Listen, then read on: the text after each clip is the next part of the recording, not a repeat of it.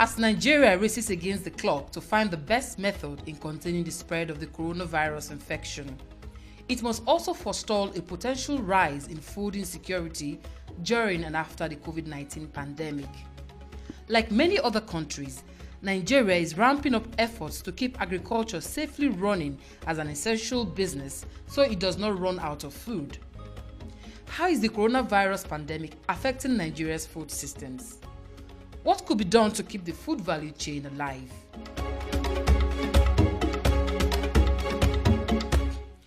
Hello and welcome to Now, a podcast which examines the impact of the COVID-19 pandemic on all aspects of our lives. I am Juliet Obata. Livestock farmer Oluwole Apejoye laments the difficulty of running a pig farm during this COVID-19 pandemic. I make sales of about between 400,000 and 600,000 every month. But right now, I've not made sales for over 2 months. Chief Operating Officer of Crop to Cash, Emem Essien, explains how we can avoid the looming food crisis. If the government do not see to things themselves, we might be having a pending or a looming food crisis in the nearest month. Founder of Celebration, Yeni Kuti, cannot wait for life to get back to how it was. They are jabotas and they keep on saying, this is the new normal. It's not normal. So don't call it normal. It's the new abnormal. Nobody should please call it the new normal. This is not normal. So much anxiety has been caused by disruptions in domestic food supply chains and other factors affecting food production, loss of incomes and the fear of a looming food crisis. Farmers in other areas of agriculture like fish farming, poultry, piggery are finding it difficult to make ends meet. A pig farmer, Oluwole Apejoye, who makes over 600,000 naira monthly before the outbreak from selling pigs, says the business has moved from being lucrative to being unprofitable. Most of our feeds come from the north. What the transporters always say is that they spend so much on the road coming because they have to pay so many security, that there are over 200 security checkpoints, and at every point that they have to pass with something before they are allowed to move freely. And that because of that now, they pass on the bills to we, the end users, who are the farmers that buys from them. So it has affected the cost of our feeding. So how has business been for you this period? Yes, our patronage has really reduced drastically because, like most of us, our large buyers come from the Niger Delta area, and they are always complaining of high cost of transportation back to their base in the Warri, Sapele, and Co. Either to maybe with 80,000, 90,000, but now it has jumped to almost about 160,000 to transport animals from Lagos to that area. And because of the fact that they might not be able to pass on that bill again to buyers or to the bushers, then it has not been very, very exciting. So they've not really been coming as. So what we've just been doing now is that, yes, we have been breathing, we cannot really sell. Did you get any COVID-19 intervention fund for your farm? Well, the government promised to give us some financial assistance by way of soft loan. For someone like me, I've applied for the COVID intervention fund for farmers. I've applied since March ending. Up to now, I'm yet to get a response. So I have to source for money to keep the animals going, because if you don't feed them, they will start attacking themselves. And by the time you know, you're going to have a high cost of mortality. It has really affected my social life, even though there is no social life for now. It has affected my finance, my spending. I cannot meet some obligations, but then I have to keep going. Samson Agbole is a soilless farmer in Edo State. In a chat with Bumi Yekini, he says rural farmers are experiencing great loss at this time as they accuse middlemen of exploiting them. So those middlemen are buying up their things very cheap and keep going to the market to sell expensive. For the local rural farmer, that is a big issue. Then for the moderately peri-urban farmers, for them, their issue right now is their cost of production is growing astronomically because the laborers are not available. So the very few laborers that were available, even if you are able to cajole them not to charge so much, they cannot do so much. So a whole lot of work is left undone, which is a big issue. Even for those that have mechanized farming, it is costing a lot more in the sense that so now you have some farmers trying to rent cheap accommodations, which was not in their earlier budget for the farm hands. When I talk about farmers, and those that will drive the tractors and all of them so they can stay around and work. So in terms of Naira and Kobo, the farmers are spending a lot and losing a lot at the same time. How does it work for you as a soilless farmer? I grow based on specific demands. So people need to say, okay, we want A or B or C. But right now, most of the people that I grow for are not in business. So I cannot grow for anybody. So that on one hand is a big issue. The second part, I also set up farms for people. That is obviously not happening right now. So the only part where we are getting our incomes are training. The good thing for us is before now, we already had online platforms for training. So just that now we are doubling down on it to ensure we can reach more people and still stay afloat as a company. So what's the biggest demand in the agricultural sector and why? The biggest demand under the agricultural sector is usually premium vegetables, tomatoes, and pepper. Now, the reason why these ones are the biggest demand is because for chefs, restaurants, and their likes, these are high consumables that they have to depend on almost every day. And they have to ensure a regular supply. And they also want to ensure they can get this regular supply at the same price all year round. With soilless farming, we are able to produce all year round at the same price. And of course, they are fresh because they are just coming off the market and the quality control is top notch. Now, let's talk about funding for agricultural businesses. How easy is it to access funds? I think right now, National Microfinance Bank is doing a lot to try to help farmers to access funds. I think for any farmer who has proper record and all of that, they can actually access funds. It's quite easy now. All they need to do is apply. They can actually even walk into a National Microfinance Bank who will link them to an AGI that the AGI can guide them even if they are not educated on how to apply for the loan. So they just apply online. After the application, they have 1 week training, after which the EDI helps them in getting their business plan ready.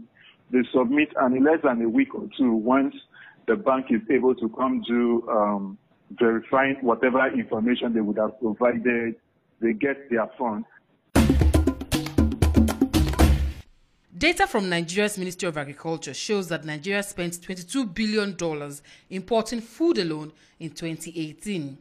The closure of Nigeria's borders in 2019 saw a rise in the production of local rice.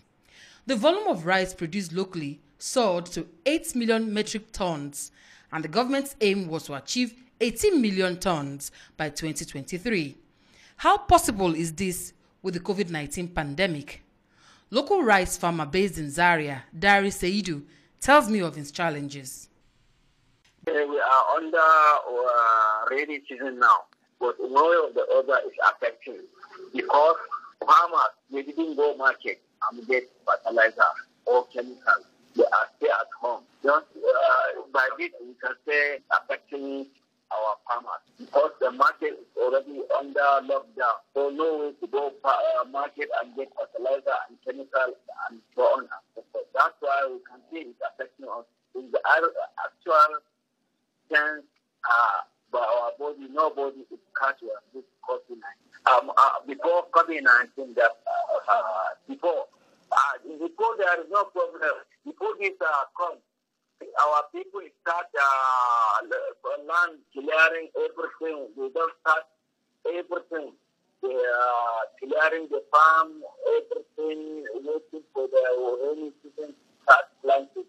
But now, due to this, we are not yet able to go farm properly.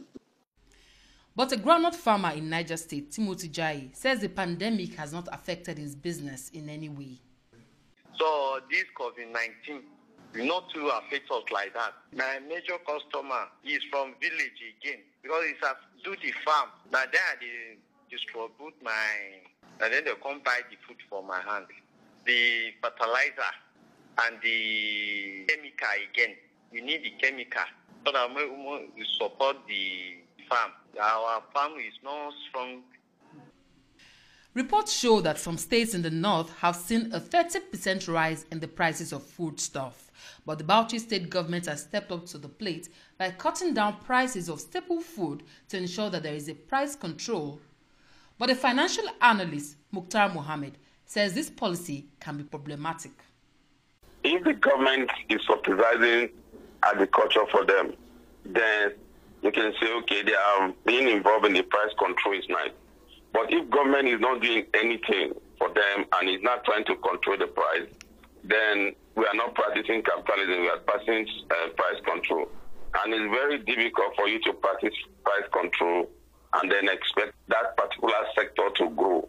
You can just look back and look at our petroleum sector, especially downstream, where we refuse to deregulate it and we are busy paying subsidy. At the end of the day, it's not doing well for the economy. So if you are doing agriculture and government is not subsidizing it themselves, and again, trying to control the price on farmers, then it's not fair. It's not giving room for free trade. As and Nigeria is a member of the free trade treaty, so I don't think it's right. What is the story in the Southwest? My name is Nick Hakisoya. I'm a food seller in Lion Building. Before, we used to buy rice 15,016, but now it's up to 27 for the foreign rice. But the local rice is 20, 22. Tomato, before we used to buy baskets, maybe 3-5, but now it's almost 10,000 plus. My name is Yetunde Adeni. I'm an Indomie seller. Before we used to buy a carton of Indomie 1,500, but now it's 2,000 to 2,300. We used to buy egg 700 naira, but now it's 1,000, 1,200 now. My name is Bola. I'm food seller. Before coronavirus come out, we used to buy rice 17,000 per bag. Now we are buying the rice 25,000 bag. Basket of tomato is 8,000. Now it's 18,000. Everything, both plantain, everything now is very costly. I'm Sarah Oyebambi. I'm a food seller. I'm selling elubo, amala, eba, and semo. Before, like if you want to buy amala, white elubo is 250. Now 700. Black now is 1,200. Even though we sell it, at the end of the day, we won't see our own savings, so we don't know what to do anymore. Experts in the sector say agriculture contributes 26% to the nation's GDP, but receives only 4% of credit provided by banks. In 2015, the Central Bank of Nigeria initiated an Anchor Borrowers Program as an intervention program for a sustainable economic growth. How did local farmers access these loans and interventions before the COVID-19 pandemic, and how are smallholder farmers coping during this pandemic? Emem Essien is the Chief Operating Officer of Cash to Crop, an organization that provides digital financial services to more than 35,000 farmers in the north. He tells me how COVID-19 is affecting the 2020 farming season. This current planting season, even though the federal government has mandated every stakeholder, especially the security agencies, to allow farmers and farm produce to have free access, free movement from point of production to wherever they will be needed, which is the market, from farms to table. With the situation in the country, we've been receiving reports that some farmers are being harassed by security agencies. So it has really disrupted the supply chain. And since agriculture is a business, it has an entire value chain, from production to input supply to transportation to processing, down even to packaging and before delivery to wherever it is needed. This has disrupted so many activities along the value chain. For instance, supply of input to farmers at production points have really been disrupted because we import some of this input, and this has affected the prices at which the farmers are getting it. Then also on the farms, we've been hearing situation reports where farmers are complaining that they produce, but they cannot supply. So if the government do not see to things themselves, we might be having a pending or a looming food crisis in the nearest month, maybe in the next 3 or 4 months, if we do not really address it. Tell me about those 35,000 farmers that you work with remotely right now because of the pandemic. How are you helping them at this period? We've been able to work with them with the new situation on ground, in which we have to just look for a way to be able to communicate with them remotely. And we've been doing it through our stakeholders. And some of the stakeholders include the extension agents working for our strategic partners. So we've been working to send SMS to these farmers, and we've been doing that in their own local languages so that they are going to know when to plant, the right time to plant, sending them weather situation report, and also we've been sending some health tips to them. Then in addition to this, we've been able to develop some technological tools for us to be able to communicate with our farmers. One of such is an application in which we've given to our farmers. It's called, to our extension agents rather, it's called the Gather app. With this app, we can be able to monitor farms remotely. From there, we'll be able to facilitate some other services to them, such as financial services, in which they can do that through their phones, their USSD phones. Okay, can you give us figures to illustrate what is happening in the agricultural sector now and pre-COVID?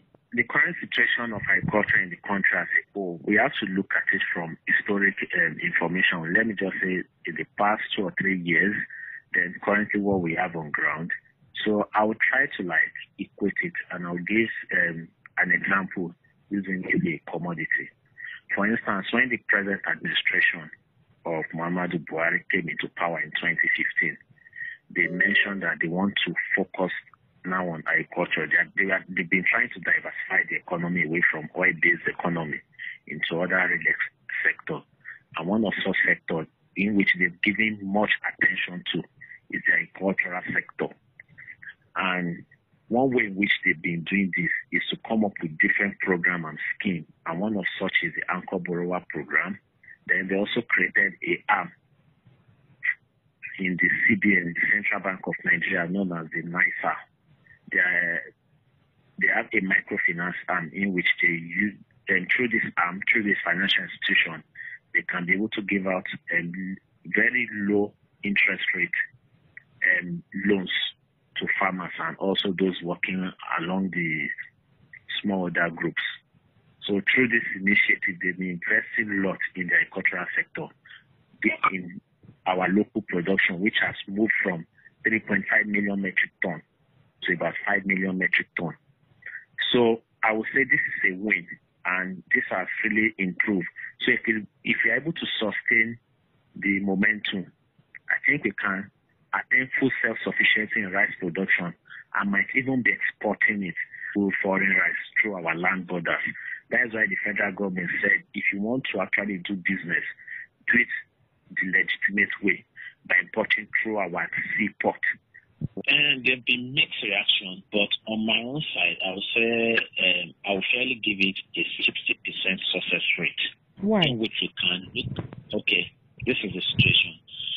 Through the Anchor Borrower Scheme, we've been able to engage more people in farming. We've made farming more attractive by clustering farmers, a group of farmers into cooperatives so that they'll be able to access land provided by the state government themselves. And indirectly, they will be linked to off-takers. These off-takers are agro-processors that needs local commodity, and they're also assured of a market in which they will get fair prices whenever they produce whatever they sold. But we had some situation where some farmers are finding a way to kind of beat the system through sharp practices by not fulfilling their own end of the bargain, which means they need to also retain whatever loan they. What is your projection for how things will pan out after COVID-19 pandemic? And the massive production of basic food items. With the situation in which we already find ourselves, so many people are losing their jobs, and people are already looking for alternatives. And one of such is going into farming. Even though some school of thought are of the opinion that things might really look bad, I also believe that some people will also enter into the business and this will strike things out. So post-COVID-19, we won't really lose much. We will still really have food to feed ourselves, but we have to also build on these gains and this momentum. The World Bank estimates that about 265 million people could face acute food insecurity by the end of 2020, an increase from 135 million people predicted before the crisis. And bringing it home, more than 82 million Nigerians live on less than $1 a day, according to the National Bureau of Statistics. This data was released before the COVID-19 pandemic. What happens to this figure when the pandemic is over? Agric Policy Expert working with One.org and advocacy organization Rasaq Fatai tells Bumi Yekini that the pandemic may likely make a bad situation worse.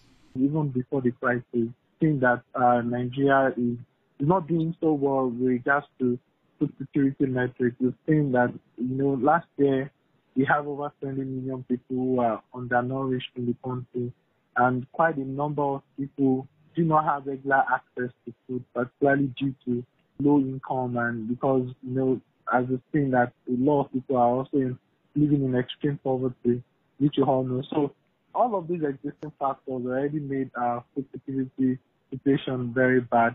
The federal government of Nigeria started off with a good plan of closing the borders to boost local production. Is Nigeria going to roll back on all the gains now? For now, I think there's really lack of coordination in terms of who are the farmers that we have in the country, where are they producing, is there a form of regional clusters in what they produce, regional focus to agricultural production to ensure that, food are produced in quite numbers that will even be very helpful for the development of, the food processing sector and the like.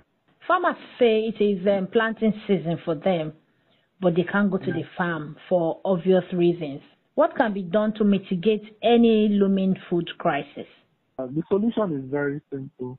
Allow people in the food value chain to go to farm, not just go to farm, allow them to move freely. Like, there shouldn't be any form of disruption to when they are able to sell food or where they are able to move their food. We are in a very delicate time, so it could be seen more people who are supposed to, support farmers on the farm, like all the seasonal workers that help them with the farm. A number of them might not want to go to farm because of the fear of contracting the virus. These people need a lot of support. Like they need government to come around to not just come up with mouth-driven policies, but concrete policies that would ensure that these farmers are engaged constantly to know the challenges they face. And what that means is that the extension services in this country, we probably need to step up that to ensure they are reaching a number of farmers just to know the challenges they are facing at this time. As much as, there are generic solutions to this problem, we must also ensure that we address the problem based on, specific context, like the challenges that farmers in Oyo State are facing will be quite different from the ones in Abuja, will be facing. And for Nigeria, we could be looking at about 5 to 10 additional million people falling into extreme poverty this year. Although the country released some numbers, saying that we now have 82 million people living in poverty. But when you look at that number, they are talking about 82 million people who live below $1 a day, which is not the benchmark for extreme poverty. The benchmark for extreme poverty is $1.9 a day, which looks more like a reasonable number to really gauge a number that a normal human being should live on. So now, if you now adjust the poverty figures for that, you will see that we have quite a number of people who are living in extreme poverty. And with COVID-19 coming in, that could get really worse. It could get really worse. It could be seeing maybe about 5 million people losing their jobs. Even for people who rely on their families abroad, for money to sustain their livelihood, it could be seen that a lot of them might not be getting as much as they've been getting in the past.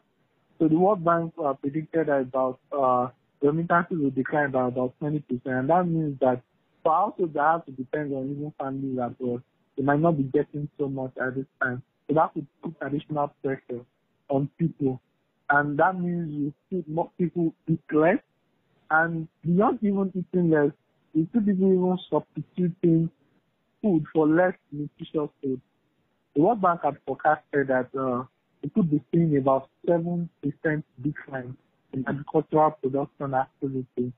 And in fact, the International Food Policy Research Institute has shown that even in the 6 weeks lockdown that happened in Nigeria, we saw that economic activity actually reduced by about 38%, and even agricultural production activity also reduced drastically. Yeni Anikulapo Kuti is the eldest child of Afrobeat music legend Fela Kuti. She's also the founder of Felabration, officially rated as one of the top 10 music festivals in the world. She tells Abdul Okwechime that the possibility of the big event holding this year is slim.